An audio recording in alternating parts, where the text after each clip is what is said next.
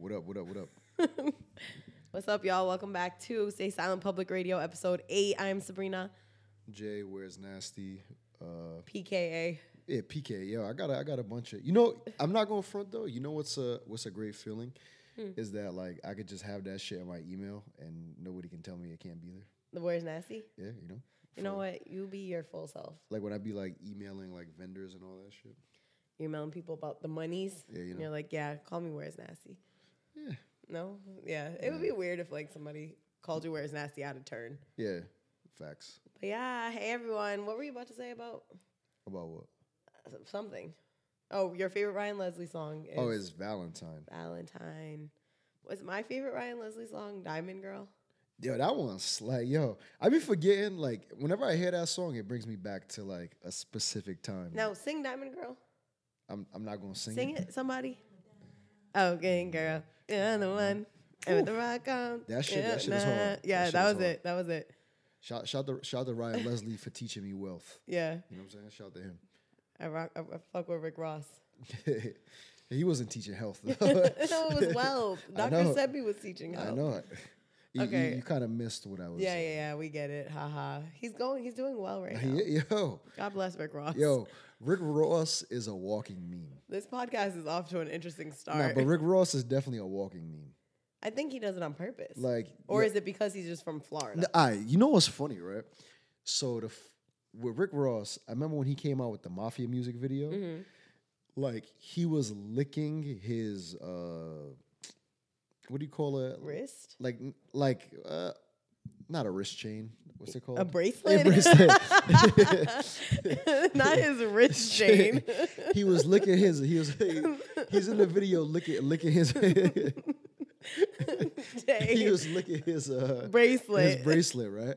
And it was funny because it was just like mad ridiculous. Like people were like, what the hell is this guy doing? And now Rick Ross doing ridiculous shit is just normal. Like my favorite Rick Ross moment or meme is the one where he's like, ah! I don't remember that one. Like it's recent. All right, well, Like he's find like, it. I like the one of him on a camel. that one's funny. But when he's boxing and he's like, they be making all those noises. yeah. And he's like, me, I'm just gonna ah. Okay, It's funny. that's what you like. Yo, I will say that I feel like just because he's from Florida, it all makes sense. Why? People from Florida blow off. You know what I've always wanted to say? Yo, shouts to everybody who's listening, you know, whether it's on Apple iTunes or Apple Podcasts? Yeah, or Google Play. or if you're watching on YouTube. I feel like that's where all the conversation should be going. Like all that shit you be telling, like, let us know what you think. It should be On YouTube. Well, I just wanted to say that because I know the last episode, a bunch of people were, thank y'all again for coming, you know, ride in the wave with us as we take our breaks and do this podcast when it feels like, you know, we got things to talk about, which knowing Jay and I is all the time, but when we can get it together in front of the camera. But I had a few people last time be like, yo, y'all should put this on YouTube. I be seeing the fits in the videos. And I'm like, oh, no. It's on YouTube now. Episode 7 is on YouTube, and they will all be on YouTube. Shouts to the team. Shouts to Imani on the boards. Imani on the boards. Imani on the board. Shouts to Rue behind the camera. Facts. So yeah, if you're watching on YouTube, we appreciate you. Anywhere you're listening to, we appreciate y'all. Yay! How you doing, Jay? Chilling. This is like the weird time of year where it's like, is it allergies? Is it COVID? Is it both? Is it a cold? Is it a cold? Yeah, we're both dealing with that right now. I wear like the tail end of it though. Yeah, so this is a little stuffy. We're gonna listen to this episode in like June and be like, what the heck was wrong with our voices? The grind don't stop though, you know. The grime? The grind. Oh. The grind. Also, yo, something that y'all should listen to, like a podcast that is fucking hilarious right now. Big Body Bez on Rory and Mal. Gold. Listen to that. Listen to that. I gotta listen. Good laugh. If you need a good laugh this week or going forward, just go listen to that. Fire. How long is it? Like 2 hours, but it's worth it. Fire. You know. I'm definitely gonna peep. All right, Jay. So let's talk. Talk about what? What music have you been listening to? Yo, that was not a smooth transition. I'm so sorry, everybody. So I listen. I think right now. So this is what my life has consisted of. Yeah. My podcast rotations. Right. Pusha T is almost dry. Yep. And then talking to people about the Snowfall finale. Anything outside of that, I don't give a fuck about what's going on. That's it? That's it. You didn't listen to Vince Staples? Oh, Vince Staples was like 3 weeks ago though. We didn't do a podcast. Oh, 3 true. weeks ago. Facts. Like, Facts. what My the bad. hell are you talking My bad. about? I'm thinking about this like in the context of like the last week of my No, life. sir. I'm talking about in podcast time. Got you. No, Vince Staples, fire. He also has some fire interviews out. Yes, which I like. really good interviews. The new Sid album, I haven't listened to that. really good. Y'all should peep if you haven't listened. Yeah, what else? What you listening to? Vince, Push, To me, like Pusha T is where I'm stuck at. more Vince. You're more Vince. Yeah, I know. I keep listening to Vince. Yeah. Oh, you know what else is out? Sorry, I'm going to my music. The EP for Intersections EP, the Mac, Keen, and Esta. They have a full EP. It's only like 19 minutes long. I've only heard one song off of that. But it's that, good. That was really good. On My Line with Dustin Conrad. It's giving John B, Gotcha. which we appreciate. I think Matt Keen in general is giving John B.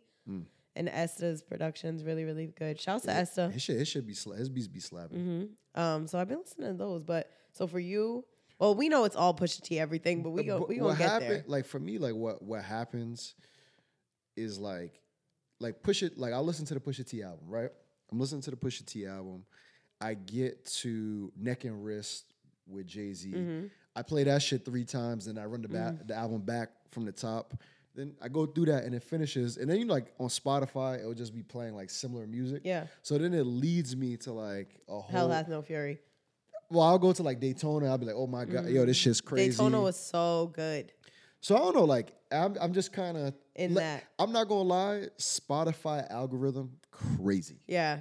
Crazy. You've been chopping bricks all month. Yeah, that's basically where I'm at. Fire. And the Pusha T interviews have been really good too. Yeah. Wait, which Vince interview is your favorite? That's right now. Oh. Did you watch the one with Speedy? That's the only one. Did you like it? Yeah, it was good.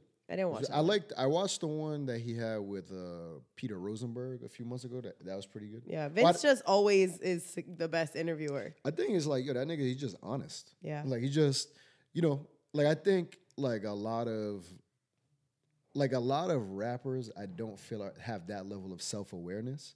And he definitely, like even when he said that shit, it's like, I'm just not letting niggas in my crib. Yep. I was like, I kind of felt that. It's me as well. I kind of felt that. Yo, you know what I was thinking about too? You a few years ago said that like West Coast artists are making better full albums, like soundscape wise, when it goes intro to finish, they are making better projects. And I just think it has not stopped. Nah, but to be Vince's honest, project, beginning to end. I'll be honest with you though, I feel like the West Coast has done that since, like, if you go back like to the fucking Chronic, like it's like all their albums, like you could just drive around to. Like I always find myself, like I don't know, like it'd be like through different points of the year, like I'll go through the. I don't know if it's because like the G-Funk sound or whatever. Like I'll go back to like the Chronic and just be like, yo, this shit is incredible. But then it's like, But you go back and listen to Illmatic. Nah, I do. And those were same timeline. So that's what I'm wondering. Like, I know at one point, the full album was more important just because of the way that music was consumed and sold and distributed. But obviously now that is not the movement. And I do think East Coast artists are functioning more on like singles. I don't know if it's on purpose. I don't know if it's regional. I don't know if it's just because of how our radio works on this coast. I don't know. I think the your theory has played out. Yes, yet again. Yeah, but I also think with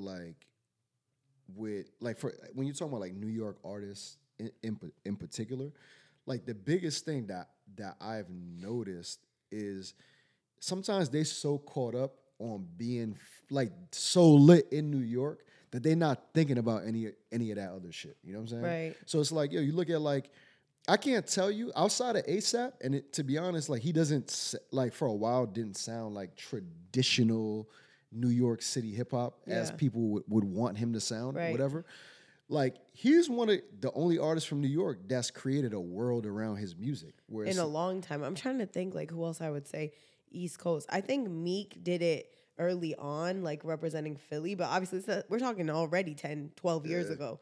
So it's not something that's like new. I used to be, yo, this is like when you say the 10, 12 years thing, like I remember when Meek, like when I first, obviously we knew Meek Mill from like the freestyles on YouTube and shit. Meek with the braids. But I remember like when he came home and the Flamers No, mixtapes. what was that song? Red Rose Red. Yo, I used to be in my dorm room playing the fuck out of that. You could find Jason with a personal size Grey Goose bottle and Rose Red playing. Yo, whew.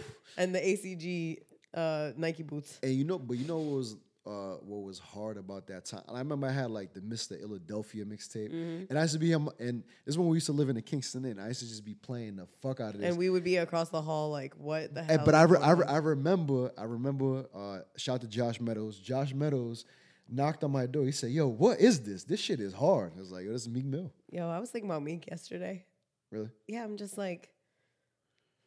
I think it's chaos. I think the thing that's tough when you talk about like some of these artists is that like the things that they find relevance in is what dictates the type of music they make. So like for example, like if you think about like you like even like you want to say like the down south artists, like a lot of them's making hustling music and strip club music. It goes hand in hand. I feel like the East Coast artists, it's like, yo, music for like Hot 97, Power 105, and the Functions. Like, where like the West Coast artists, they not really... They telling stories. Yeah, like... They're making music for the beach because they're happy because it's warm. And music to drive to, like, you know what I'm saying? Because it's warm. So, but I don't even think the music be happy. No, like, no, I just mean they're happy. Yeah, like... But they're not, so anyways. But also, another thing that sometimes I wonder is like, if, like, because the way that I feel like West Coast artists have this way of painting a picture of like just what's going on. Like, that's why I fuck with Larry June. It's like, you know what they're wearing, you know what they're eating, you know what the women smell like. It's like he talking about regular shit. Yeah. Like, you know what I'm saying? All day. So I don't know. But then you think about like even like Eazy-E's, like woke up quick at about noon. Like it's like, oh shit, like it's so I've vivid. woken up around noon before as well. It's very relatable. No, but I also feel like looking at Push's album, though, he's an East Coast artist. You know what's weird, though? Is Virginia not considered the East Coast? No, yo, he considers himself a Southern artist. Okay, that's fair. He says he's like, it's no, like I'm very much, and it's always interesting. So the East Coast just ends at Philly. It's the Mason-Dixon line. Yeah, which is, I mean, yeah, it's Philly. I would say, so DC is not from what I've heard from conversations. Yeah, like it's Wale. It's South. So DC, from what I've heard, please, these people if y'all say, know something that we don't know, if you from that area, as they say, okay, tap in, right? But they say people from DC, that's not the South. But once you go to Virginia, that's the South. So think about Rico, like our friend Rico. Yeah. Rico, like he's from Virginia. It's like all he talk about is being from the South. Yeah, it's the Southeast, but.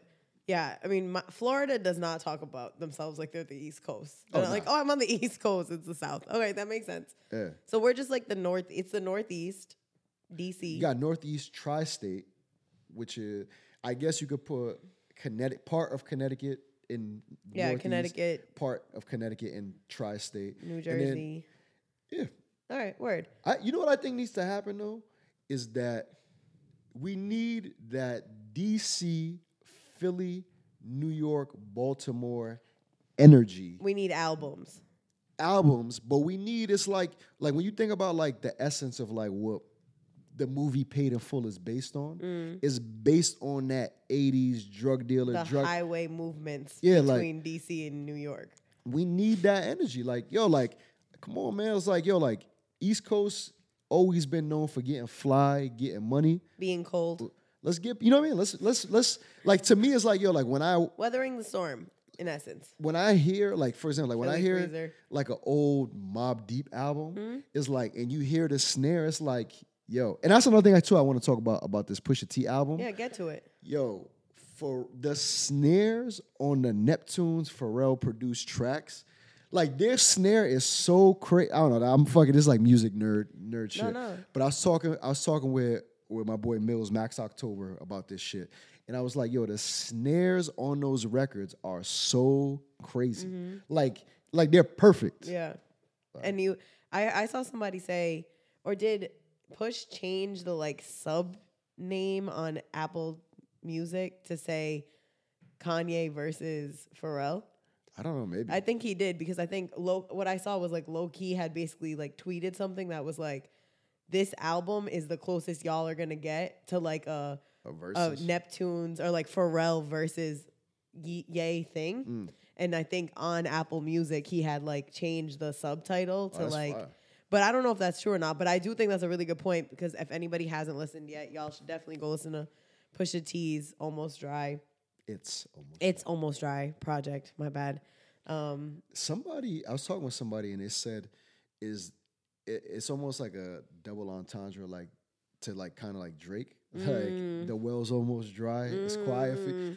Like I was like, that's pretty. When you were talking about algorithms, the YouTube algorithm after I watched the Pusha T Charlemagne interview took me to the Joe Budden Push interview from 2018, 2017, right after the beef or right after the Adonis. No, it's like like Story of Adonis interview, and woo, I was like, he was so spicy in that interview. Nah, to me, Pusha T got what's the word? Conviction. Like so much conviction. Like not even the way he rap, in the way he speaks. It's like, yo, like I believe this. You know? Did you watch the Charlemagne interview? I haven't yet. Yo, you have to.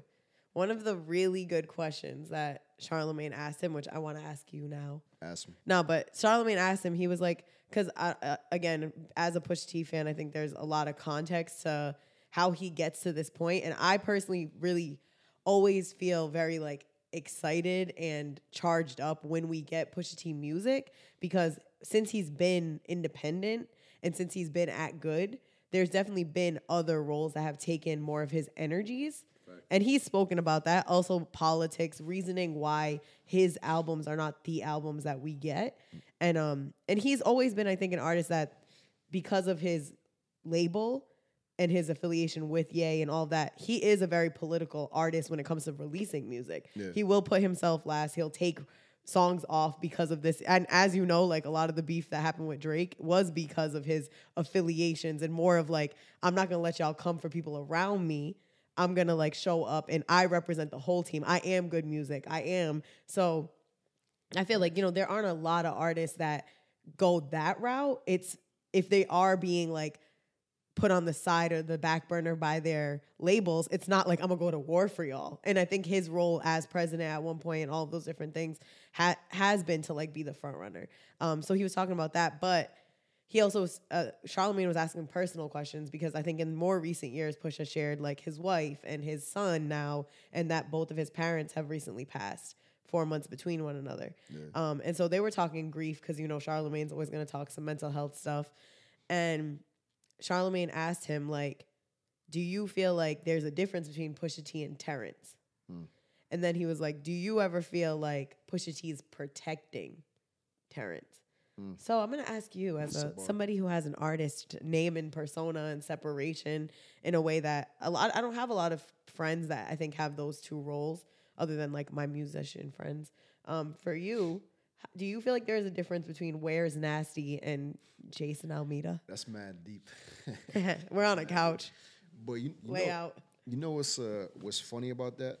I think my relationship to the idea of Where's Nasty has changed the older I've gotten. So like when I was younger, that was like I was like very adamant. Like even if you notice, like when I was younger, it's like that's really well, at the time, it wasn't even Where's Nasty, it was Jay Nasty. Like, that's really what I was known as at that time. Like, you know what I mean?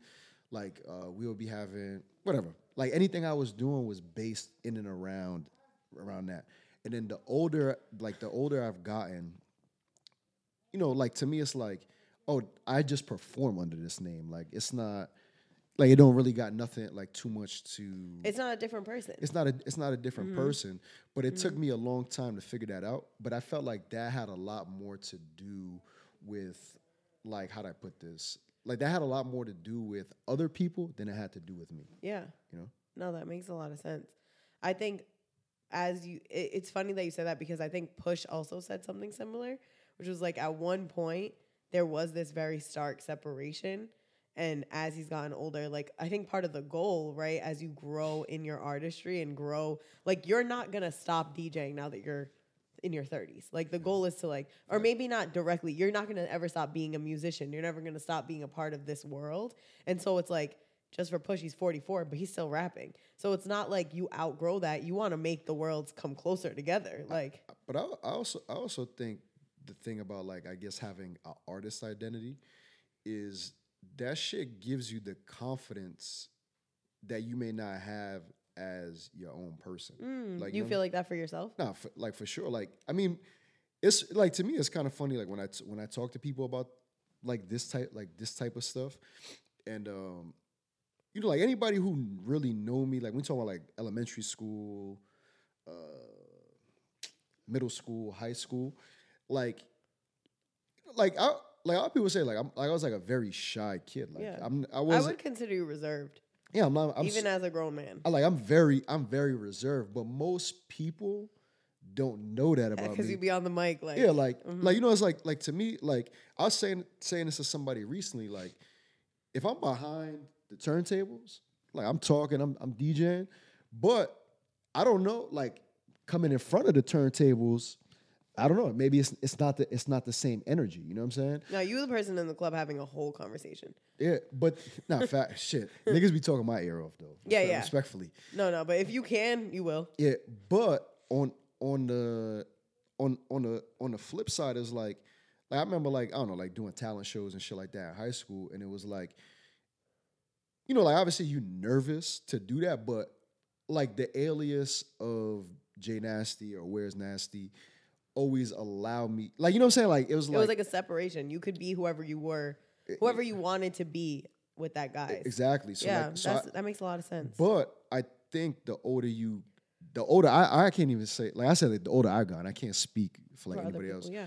But like the older I've gotten, the biggest thing that I've realized with this shit is like, you know, you don't want to let the idea of what that's built up to be to dictate who you are. Right. So like when I like, to me, it's like when I really figured it out, that's like when you have that balance. Like it's like yo, this shit don't really it don't really mean, you know what I'm saying? Like it's like people could look at you in a particular way, but it really don't mean nothing. You get to decide how you move in the world. Exactly. No, it's so true, because when you're out in the world, if somebody's treating you like what they perceive you to be as an artist, it's like it's up to you to be like, actually, like, nah, I'm really not.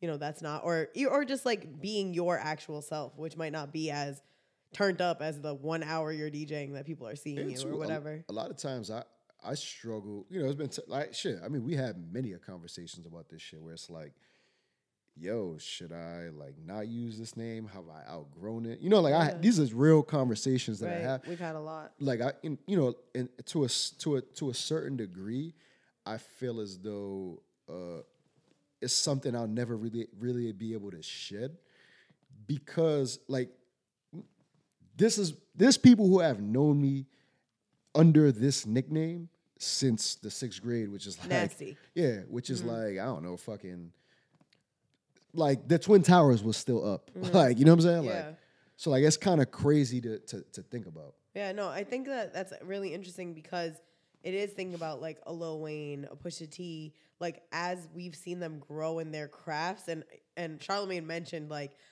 adult contemporary rap. It's like we're seeing people aging into different spaces. Like you're an active DJ in your early 30s that is just getting started in a lot of ways. Your musical career, your goals, production, like how you're gonna move.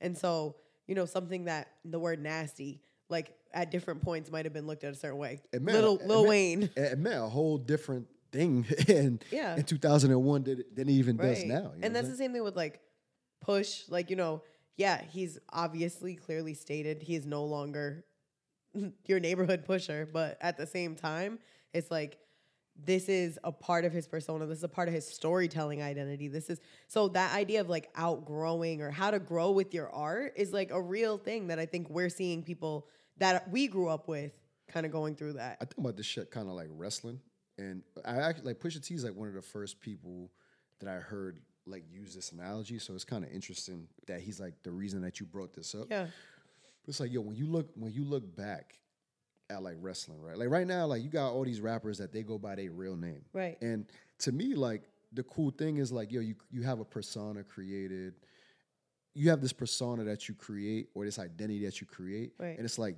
yo, you're a superhero. You know what I'm saying?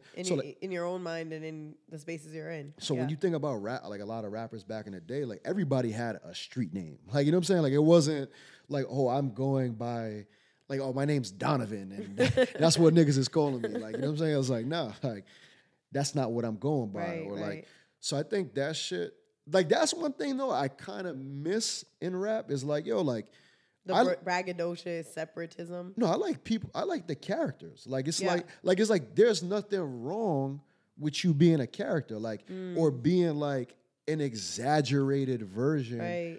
Like, you know, it's like I think it's dope that you have, like, for example, like say somebody like Kendrick Lamar, who may be more introspective about them as a person, and you have all these people who rap under their name.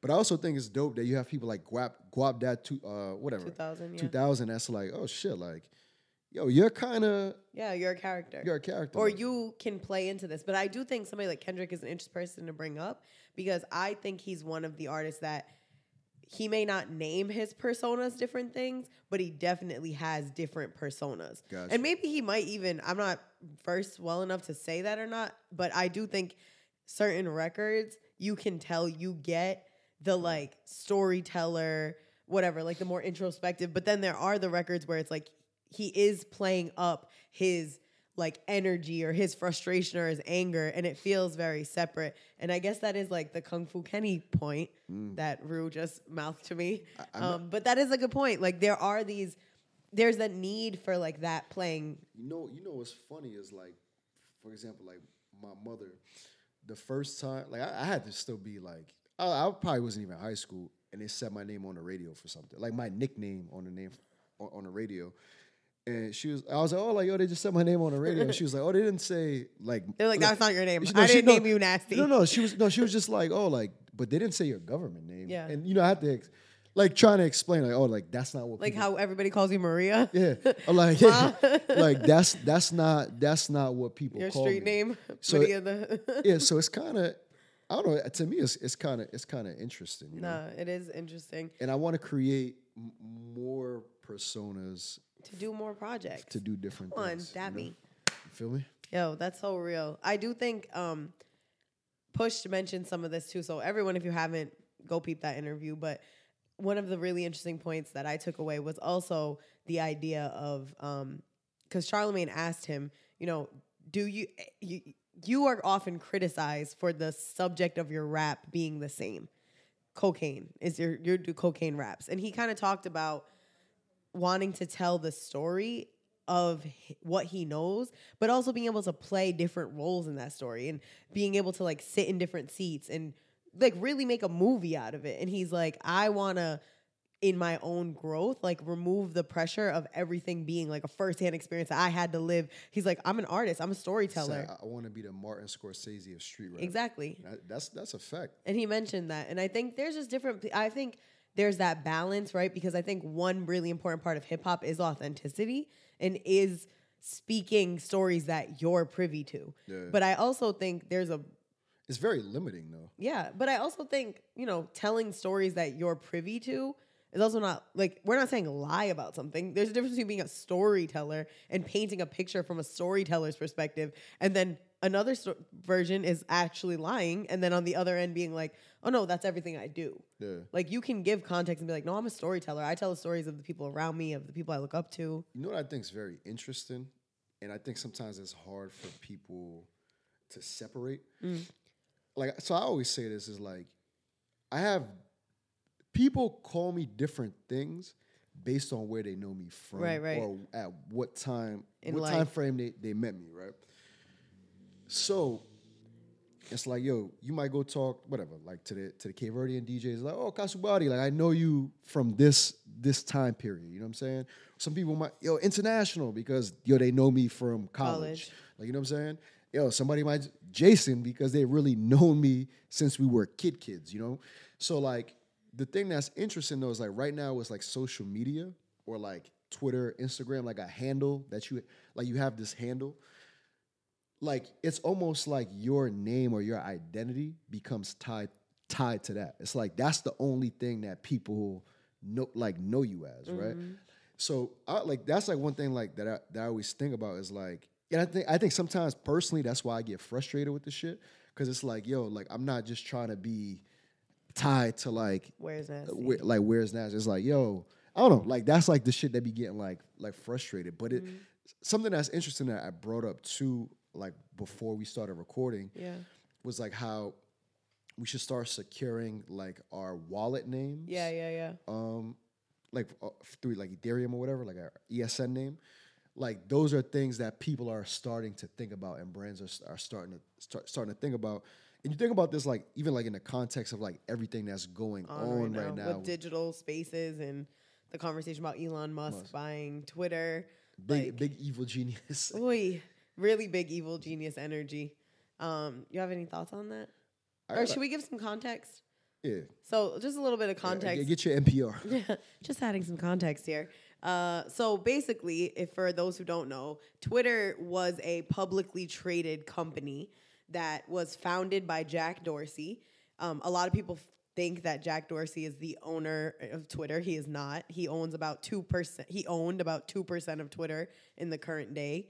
Or 2% of the stocks. He owns Tidal and Square, Cash App, Block. Yeah, he's a really cool entrepreneur, somebody to look into if you're into those types of things. But yeah, so he was not the owner. It was owned by shareholders. Yeah, like it's on the stock market. Publicly traded company, yeah. And he wasn't currently as active in Twitter as he was at a different point. I just wanted to clear that up because I feel like sometimes in this conversation, people are like, oh, he bought it. Elon Musk bought it from Jack Dorsey. And it's like, nah. But with that being said, so Twitter was a publicly traded company, which means that it answers to stockholders and it answers to the board. The board. And also, which didn't even own majority of the stocks anyway. Yep, and then also answers to the FDC, the basically governmental oversight committee for journalism and digital. I didn't Yeah. I didn't know that. Is it FDC? We're gonna fact check that. Yeah. But basically, there are governmental regulation boards that's who make sure that the radio stations and the bleeping and the censorships they're the people who make all of the oversight committees. So now it is no longer a publicly traded company. Elon Musk has purchased all of the current shares and it is now a private company owned by Elon Musk. Which, I'll be honest with you, I don't think that's as big as a problem. The richest man in the world. I don't think that's as big as a problem as people are making it, because on the flip side, like, yo, you look at like, I don't know, like Facebook is a Meta is a publicly traded company. Fox News and all of its conglomerates. Like, that's a fucking shit show. Like, you know what I'm saying? So, and they're all owned by white billionaires. So men. So my thing that I think that's big that we have to think about is like, he's using this, or he's talking about this through the idea of like free speech. And it's like, this is like where shit gets tricky. And these are like, for me, like things that I'm always like trying to pay attention to, like who controls what can be said, how it can be said, and who can say it. Mm-hmm. And this is like at the very, you know, like when I feel like when these conversations come up, like it's very like, oh, like conspiracy theory. Like everybody kind of like thinks about it like through this lens. But I think it's important to think about this shit because, like, yo, I always like a point in history, in recent history, that I always point to, that I think that we as Black people of color should be very aware of, was Minister Farrakhan speaks July 4th weekend, right? Yep. This is like 2020. Yeah. This is after George Floyd, Breonna Taylor, in the middle of COVID pandemic, crazy. Mm-hmm. Yo, this is somebody, whether you agree. And how did we tune into it? Because we watched so it. This is what I'm about to get to. Yeah. This is what I'm about to get to. This is somebody that at one point was a very prominent voice within the Black community. General media as well. Got 1 million Black people to go to DC. Like, you know what I mean? All this crazy shit, right? Had some the current leader of the Nation of Islam. So it's like, just to give you context on who this person is, has been on popular radio, TV, whatever, all this shit, right? Somebody who they largely consider anti-Semitic, so that's like why he's not on certain platforms, right? But to me, it's interesting that when he's doing this address to the black community, that shit is only on one TV station, Revolt, which is not you can't like Revolt. Not everybody has that channel. Like, you know what I'm saying? You could stream it online, right? You could stream it online, but that's, to me, it's when you look at those type of situations, it's like, now go look at, if you want to say, okay, he's an edgy black person, he got crazy ideas, whatever, cool, he's on the fringe, I bet. But those same counterparts on the opposite side, who are white and all that, or like people that Joe Rogan has on his podcast that millions of people listen to, they have platforms everywhere. So like, to me, like when I see this type of stuff going on with like what Elon Musk is doing, is like, okay, are we gonna have things in because Minister Farrakhan is banned from Twitter. I know he's banned from Facebook. I can't confirm. Okay. I can't confirm Twitter, but all I'm saying is when these will this free speech be like applied equally? Yeah, like who dictates? Because like a lot of times when people like talking about like protecting free speech and protecting the First Amendment and all this, it's like, well, who's dictating what's correct and what's incorrect? Like that's really what we're living in right now. Right. So like even like when you look at like what's going on in politics with like Trump, 2020 election, like all this crazy shit. Trump being banned from Twitter. Like all of this stuff is like, yo, we have to pay very close attention to like, yo, what is your intention with this platform? Right. Like me personally, I'm not a huge fan. Like I love like Tesla. Like I'm like, oh, like I think that's a dope car. Like it looks cool. But I don't really understand Elon Musk. And like, I think like I observe the way that he uses the internet, and I'm like, yo, it's crazy because he understands how to use the internet. Right. Like at least the culture of the internet, right. Memes, fucking, like all that trolling. Like he understands all that. So he intrigues me in that regard. But some of his ideas, like I don't know if you've listened to him like on fucking Joe Rogan, he talks about like the ideas like Neuralink, which is like basically linking your actual human brain to like basically having a computer learn a lot of Black Mirror shit. Yeah, no, fact. Like, and these are, like for me, I'm like, I don't know if that's where I'm comfortable with the world being at. Yeah. You know what I'm saying? And I do think there's like, for me, one of my major issues with a lot of wealthy white people is that like there's a very big luxury in some of the ways that they are thinking about things. It's like you're trying to colonize Mars, and we have not even started to scratch the surface on like how to take care of the human race on the earth, let alone like if we think about it by area. But I'm not saying, I don't know. There's definitely, I think the biggest thing for me is this has floated the question, like, how do I feel about billionaire oligarchy in our world? And it's just a thought. Like, I don't have an answer on it yet. And I also think like people who are like, why are you so upset Elon Musk bought this? Do you know that like Rupert Murdoch owns this? And did you know that like Facebook is owned by Mark Zuckerberg? And did you know that Jeff Bezos bought the Washington Post? Like that these things are all this is on purpose. To me, any event that happens that makes us think critically about something. So say this is the first time that the general public or that a lot of people are asking questions about who owns the media that we consume. I don't think that's a bad moment. And I don't think it's a moment to be like judging people for where, like what's happening or how things are going. Like the question to float for me is, why does this make me uncomfortable? And what do I hope to see happen? My thing is like to go on what you're saying about like the question, like asking questions. I think it's very important. I think an interesting thing though to note, and I guess is like, we kind of all in the same space, is like, this ain't nothing new. Like this has been going on for like, like this, it's not like in the last 10 years, it's like, oh, all of a sudden like rich white people own the media. Like, no, they have owned the media forever. Like, that to me is like why I'm a big fan of somebody like Byron Allen. For sure. A black man who owns the Weather Channel. Even Diddy and everything that's going on with Revolt. So the thing, and y'all should definitely watch Byron Allen interviews. He has some really good ones on the Breakfast Club, kind of talking about like why he was suing Verizon and shit like that. But again, he said something in one of the interviews that really changed the way that I looked at this. And this is like when you think about like the idea of diversity and ownership and why.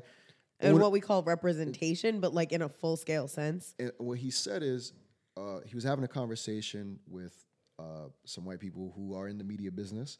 And they said, like, why is it such a big deal for you to own whatever, like such and such TV station? Like, why do you have to think? And he said, would you feel comfortable if all of the images, he's like, he has to do, like, you have daughters, right? Would you feel comfortable if all of the images I showed your daughters of themselves was dictated by me? And the person answered no. And he said, that's the exact reason. And it really opened up my eyes to the way that I look at media. And because you think about like all of the things that we know about ourselves or we perceive about ourselves or facts and things that we understand, they all come from something. TV, magazines, books, right? So like this whole like idea of free speech, family, but where do they learn those things? Exactly. Like where those things become immortal. Like imagine if like schools, like so you textbooks. So media, like yo, this is what media is, and now social media, where there is no barrier. So even going back to the Twitter thing, there is no barrier for who control. Like I guess Twitter is supposed to democratize media. Like it's supposed to give parts of it for sure. It's supposed to give everybody a platform. And they've done a better job than most other in terms of like keeping it consistent from the beginning. Like the why do I want to say chronological? Chronological order stuff. Yeah. But again, I think it's like when you got to peel back the layers again. And this is why I fuck with Jack Dorsey. If I know niggas don't be fucking with Joe Rogan and all that, but Jack Dorsey has an interview on Joe Rogan where he talks about his idea of like how the internet should be governed. Like there should be a board. Like it shouldn't be controlled by just one person. The internet was never created for that.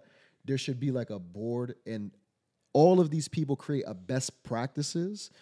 Like imagine like I understand what you're saying. Yeah, like a NATO, but like for the internet. Right? Where it's like, yo, we're gonna create a best practices, and so like Facebook doesn't have its own, Twitter doesn't have its own, this new social media. It's like, yo, let's all fall under this umbrella, and this way it's like, you know, like I can't just ban this one person and then they go to the next platform. And I don't know. For me, these are all things that I think about, and I think as independent business owners, event producers, content creators, people of color, if you're a community organizer, whatever you're involved in, you know, like a lot of people say, oh, this shit's not that important. Why y'all so caught up? And it's like, no, this is very important because these are the ways that we communicate with people. You know what I'm saying? These are the ways that we gather and get information out. And we need to be very aware of what's allowed and what's not allowed. Because when we start having these conversations about like for example, like what's acceptable on Twitter, like you think about like 2020, like how Black Lives Matter movement activated like online and everything that was going on around like George Floyd, Breonna Taylor. Like, yo, these people can say that that's not acceptable on platform. So we need to be aware of who's in control. Is like, do I think that Elon Musk is gonna do that? I don't. You know, we really don't know. And if he decides, hey, I'm shutting it down, we also like those things affect us. That's very dangerous. You know.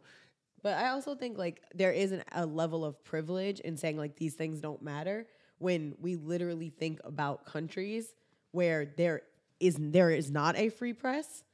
And we look at like the Twitter revolution where Iran in 2009 and 2010, if there wasn't Twitter, like there wouldn't be information. in the world about what was happening around this. There wouldn't be accurate things happening even currently out of Russia, out of Ukraine. They're erasing people off the map Yeah. for saying shit on Twitter. Literally. Like, you know what I'm saying? And that's why I just think like will you not be able to get your jokes off is a very small-minded way to look at what Twitter is used for. And obviously I don't think everyone's doing that. I'm not even trying to say that. I think that free speech in a country where we really don't know a world without it, quote unquote. Obviously, that is I use that with so much, there's so much nuance that we're not talking about because obviously as people of color, as a non-Black person myself, but then seeing Black people constantly blackballed, like this is not something I'm saying as like free speech is available to everybody in America.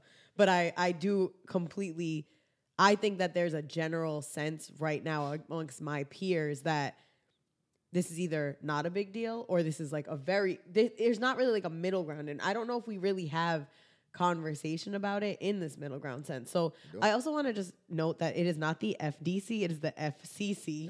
And it's the Federal Communications Commission. And they are an independent agency of the United States federal government that regulates communications by radio, television, wire, satellite, and cable. And we've heard them fuck the FCC a lot in a lot of whole records. Yeah. Because the thing is, and this is why, like, I think in any instance, like, if you're building a company, if you're starting a school organization, all these things is like, this is why it's important to have several different types of people in the room talking about, like, motherfuckers be talking, I'll seat at the table, like, there's all these phrases that we use to describe these things, but that shit is real because, who dictates what's acceptable? Like I talk about this all the time in relation to like the idea of like what culture is. Right. Like who creates culture? Like us all together in this room, like we could have a culture in this office space, right? And that's determined by who's in this room. Right. But if somebody that's not a part of this space comes in, they might be like, oh, like I don't interact in the way y'all interact. Like they either have to adapt to our culture or make us change something in our culture. So when you think about, and that's a very minuscule thing. Like when you think about this shit, like on a world level, on a media level, it's like, I'm very like this. Like this is shit I really think about like every day. Like it's like, who is gonna say like who is gonna advocate for Black people and tell us that you can't have these ideas? Why is it, I noticed this shit, and this is again going back to the Twitter thing, is who is gonna protect us in these instances? Who's gonna be the people that says, no, actually, this is a thing that's important for us to talk about, and we need the platform to have this? Because every time we have people who have like these like far out ideas, it's like, oh, you can't say that. You can't say that. You can't do that. You can't do that. So I don't know. I think I'm like scared, but I'm also interested too and excited for other platforms that are coming kind of out of this. Like that's why personally I'm really interested in a place like Discord, where it's like it's giving people another medium to communicate, and you can kind of start your own community on there rather than it just being like in the open. Yeah. And I think one thing that's important for like as I move in some of these conversations, or I'm trying to learn or understand even what my own feelings are about it, again, because these power constructs have been here since the dawn of time. Okay. Obviously, the ways in which we are privy to the movements of them has changed, and our awareness just about like wealth, our awareness about the inequalities of things have always existed, but the level to which we can understand and get data on this stuff is the highest it's ever been. And so when I think about that, I try to stay hopeful in like the power of individuals and the power of community, the power of people, because it's very easy to feel powerless when these are the types of things that are happening. $44 billion is being scraped together. This is the GDP of multiple nations put together. This would solve world hunger. This would change climate change stuff. This would do so many things, right?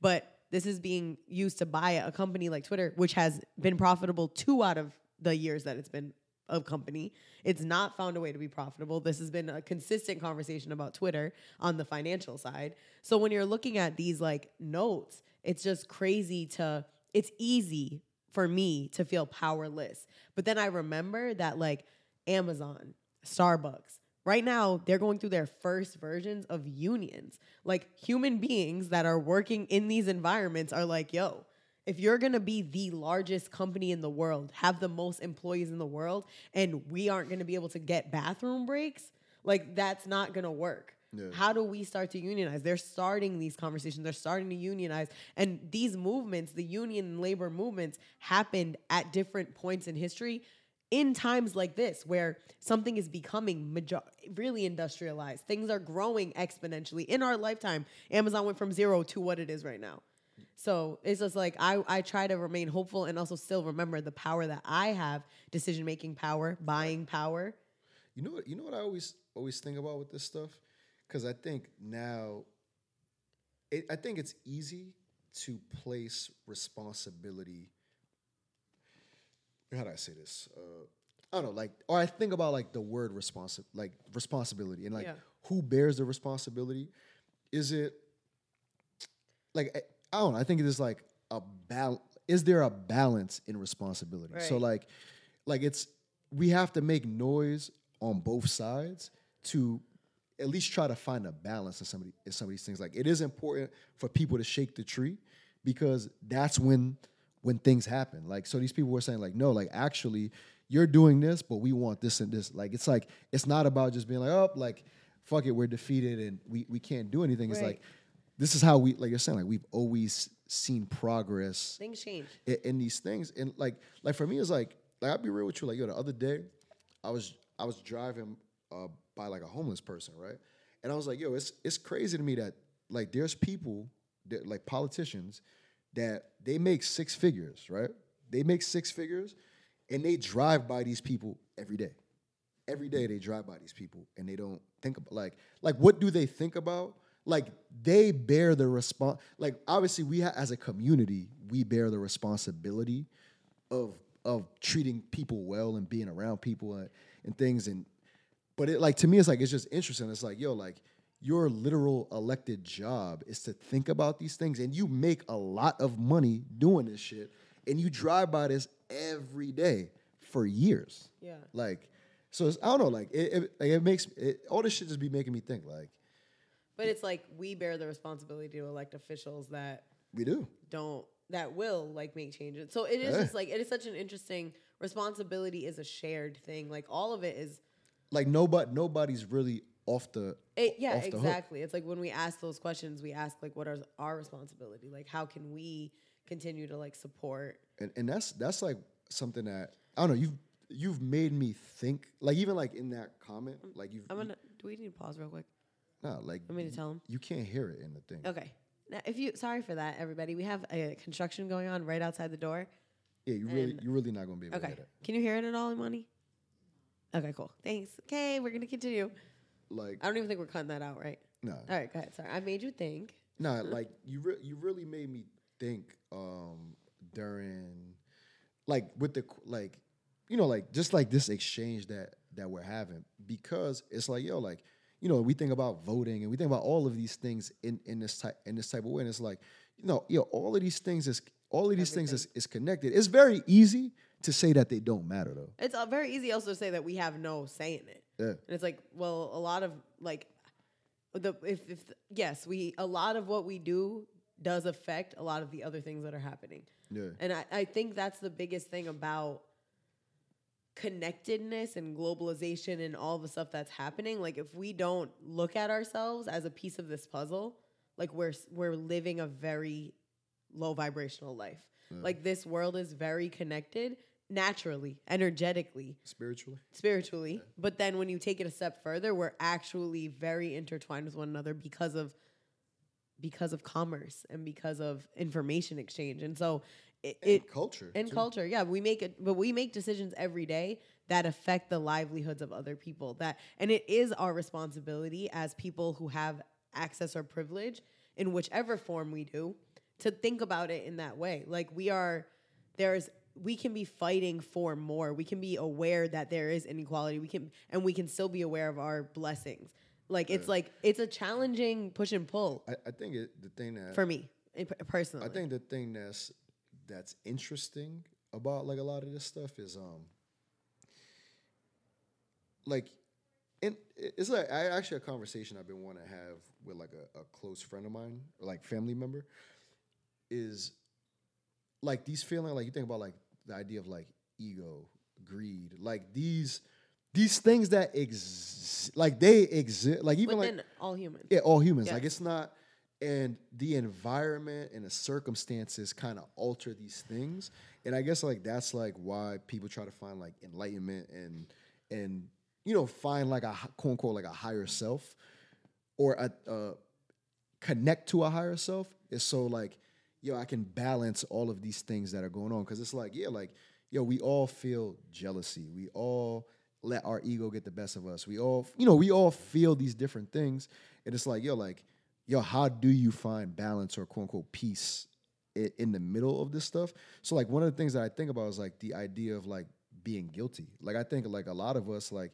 you can feel guilty of like, oh damn, like it's very easy to be like, like I don't know, like damn, I could bought McDonald's today, but there's somebody who didn't eat. Like, like it's a very like if you sit and really think about this shit, it's like you'd be like, damn, like every action that you do, like it's like, oh, like I just bought fucking bottled Poland spring water. These motherfuckers don't even got Jay's clean drinking water. Polo Spring. Yeah, Polo Spring. You know what I'm saying? Like, you like yeah, or we're spending certain money on shoes, but I think it is a practice of separating yourself from your feelings and from your ego to realize that the ego wants you to sit still in those feelings. The ego, your lower self, does want you to say, there's nothing you could ever do about the bad things in the world. There's nothing you could ever do about Elon Musk buying Twitter. There's nothing but that's freezing in that. Could we end on this? What's that? You're ending already? No, what's that Jay-Z line where he said? I wasn't done my thought. My bad, but there's a Jay-Z line that connects to what you're saying. Yeah, it's so much bigger issues in the world. I know, but first I got to take care of the world. I know. Mm-hmm. So that's a good one. I always say that one. So we'll end with that when I'm done with my statement, which is that I do think like separating yourself from your feelings and saying like, yo, it's a real thought to have that feeling. We're not wrong for being born into the life that we're born into. But do we have a level of responsibility, or could we use compassion? Could we respond to our feelings of like, oh, am I spending too much money on this? Or have I thought about how I can spend my money more wisely? Have I thought about in which ways am I supporting people who need it, or my friends and family members who need it, or my school that I came from, or the streets I drive up and down every day? Those are questions that if we ask those questions, we might have answers to. But if we sit in guilt, we will never move. I had this conversation with somebody yesterday where like we're like talking about this shit where it was like, yo, it's like, yo, you get money and then you kind of leave where you from. Like, you get money, it's like, I don't want to live here no more. Or, like I went to these type of schools, but I'm gonna put my kid in this type of school or like whatever. Yeah. And I was kind of challenging them, and I was saying, it's like, well, how do we expect any of this shit to get better if we don't do nothing about it? Yeah. Like, it's like, if we just gonna move to automatically what's better, then what's really the point? Like, it's never gonna change, you know what I mean? Yeah. So like, and it made me think about, I want to give a big shout to Priscilla, who owns Glow Cafe, because every time I go over there, like, like you see where it's at and what it's around. Off of Admiral.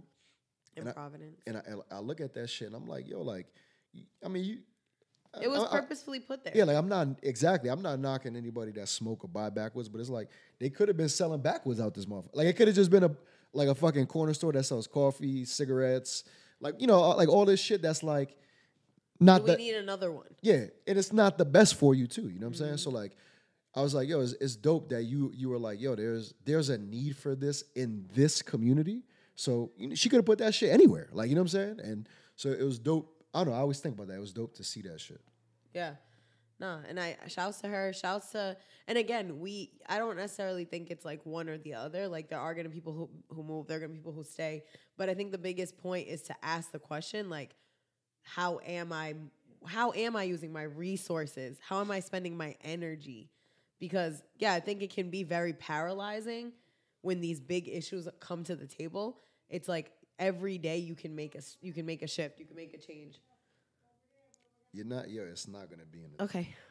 All right. Well, I think on that note, Jay, you want to take it out with the Jay-Z quote? I don't even remember. What is it? There's much bigger issues in the world, I know. But first, I gotta take care of the world I know. Bet. Thank y'all. Shouts to y'all. Keep us on everything. At Stay Silent PVD. And we out. We out.